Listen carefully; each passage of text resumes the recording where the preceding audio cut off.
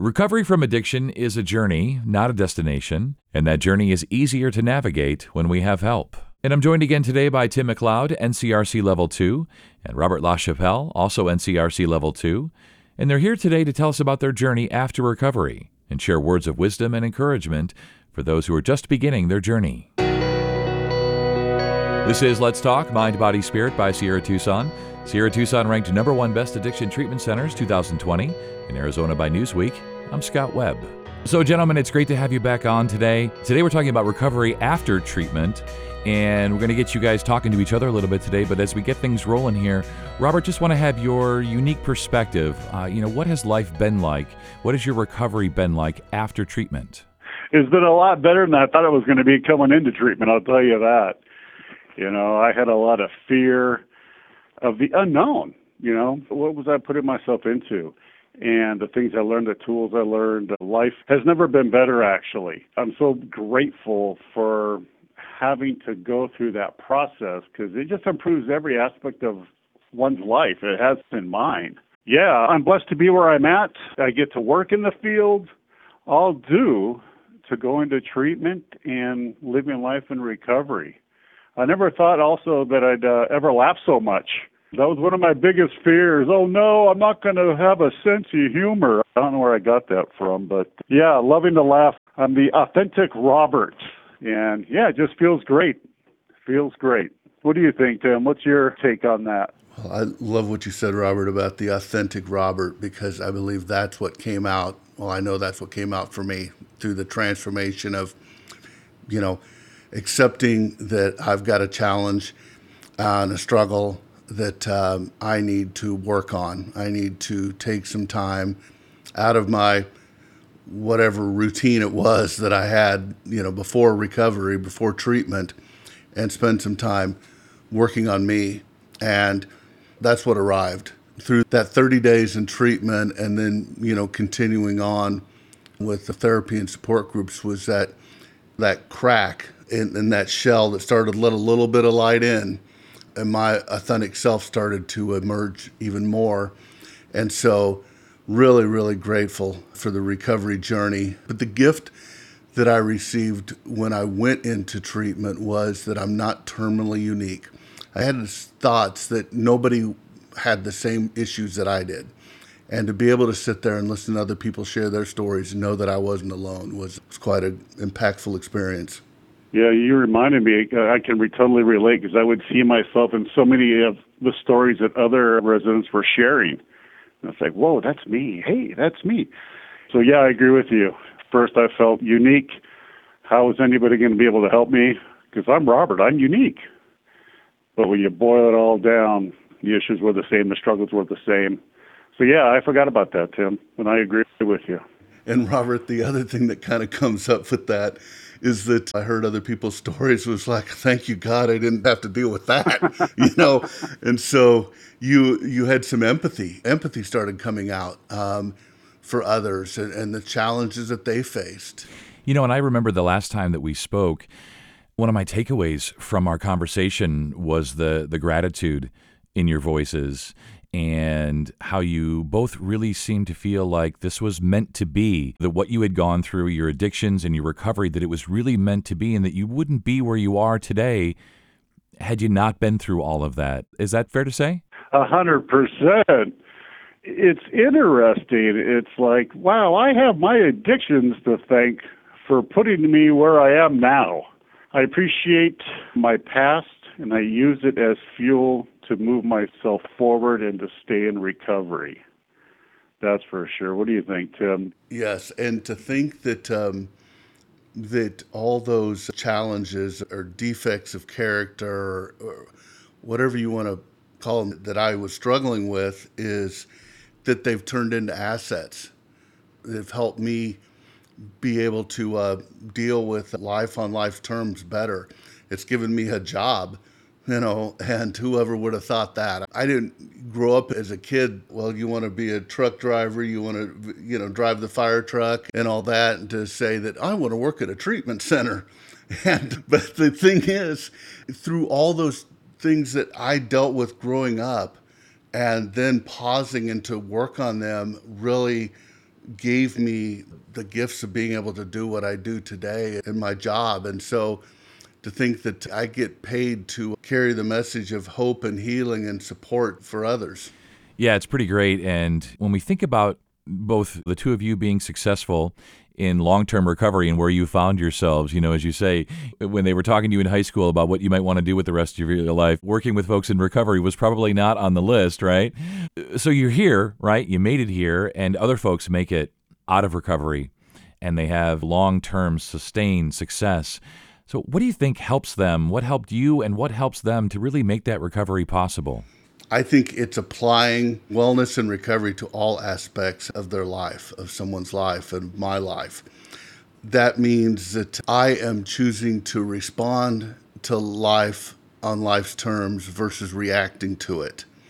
And I need to interject all those things that got me here on a daily basis. And that's, connecting with others and spending time with my higher power and not isolating, finding ways to connect with others. I'm reminded all the time that it's not about the big things that I do, the big changes, going to a retreat, which can be important and all that, or it's trying this or this or this. It's just marginal gains. It's those little things that I do that help sustain me every day by eating healthy, by moving my body, and again, meditation and just those pauses that I put in place throughout the day that are so important for me to get through the day are what, allows me to look into the mirror and go, wow, you know what? You're a pretty good guy, Tim.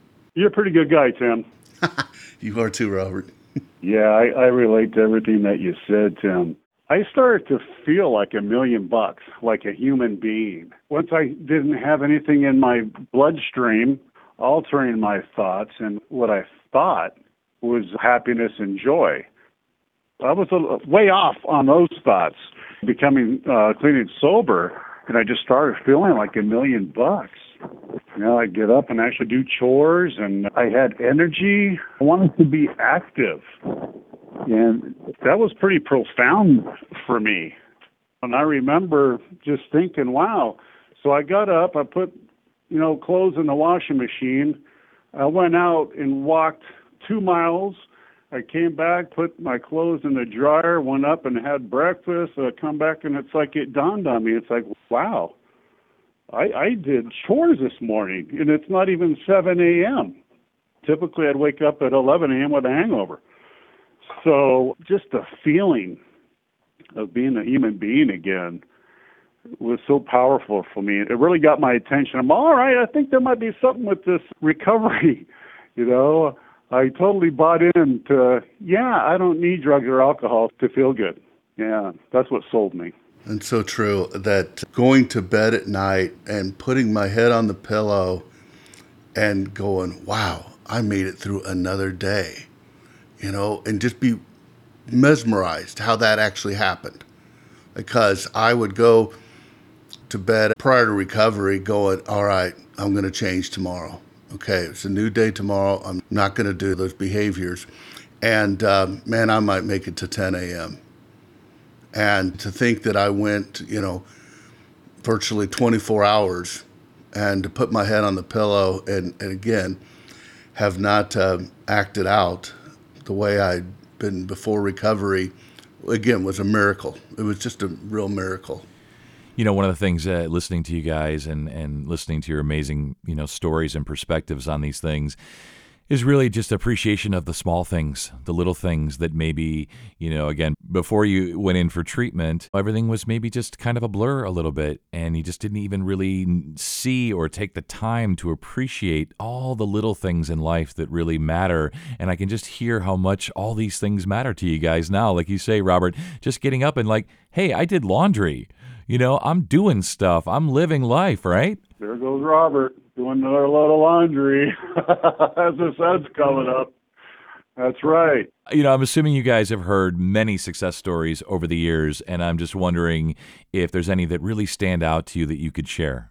The ones that really stick out to me are those that I see myself in a similar pattern going into treatment with a set of values going through treatment, looking inward, doing the work, making that 180, and now has a different outlook, is totally ingrained in their recovery.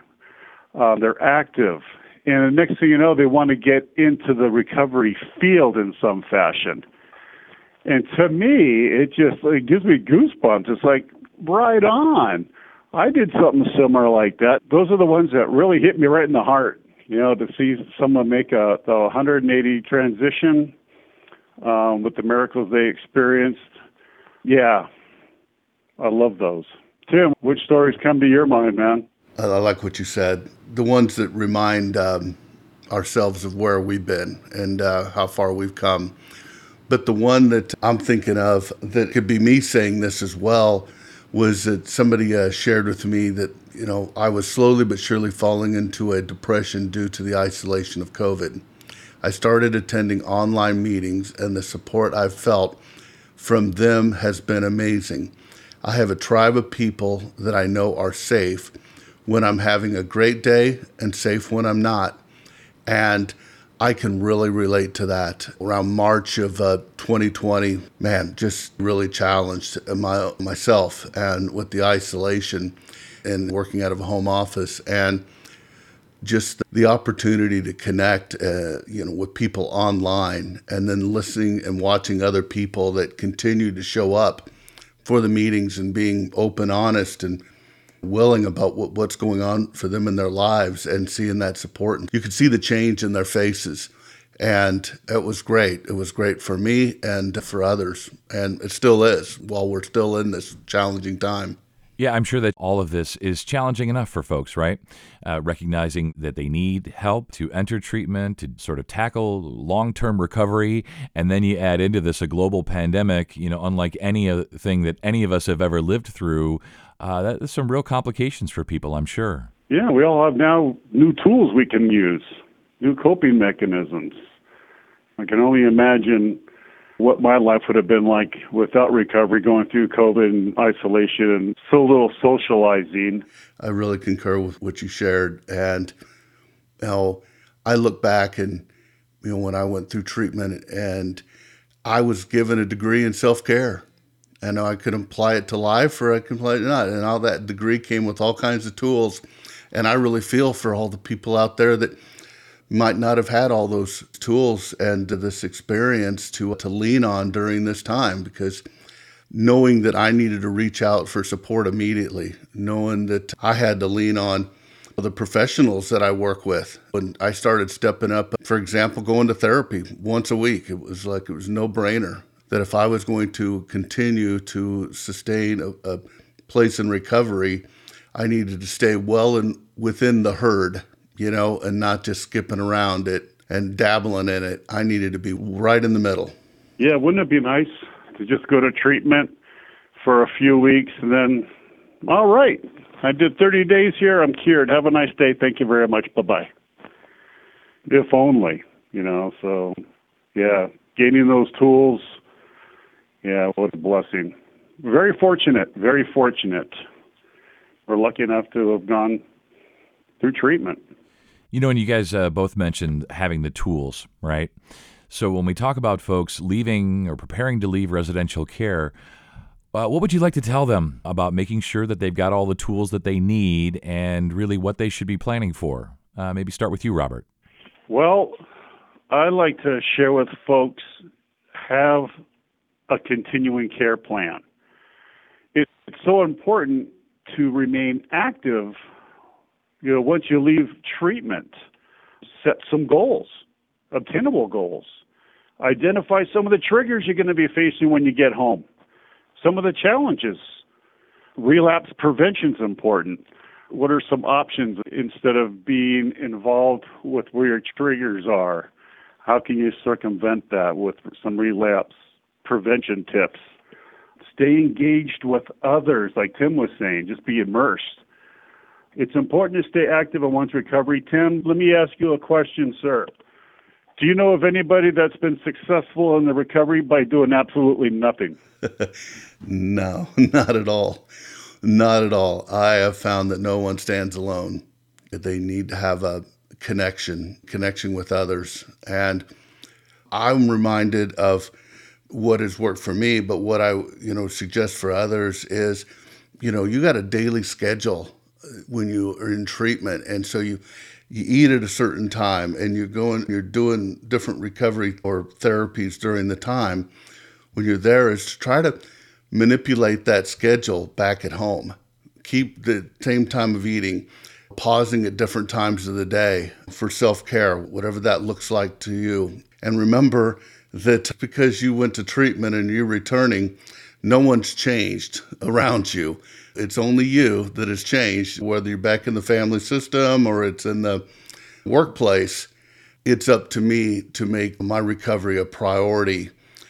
The opportunity to respond to life versus reacting to it is such a gift. To look at things and instead of things that come our way, it's just a real struggle, is to really encourage people to say, hey, just think of it as an opportunity.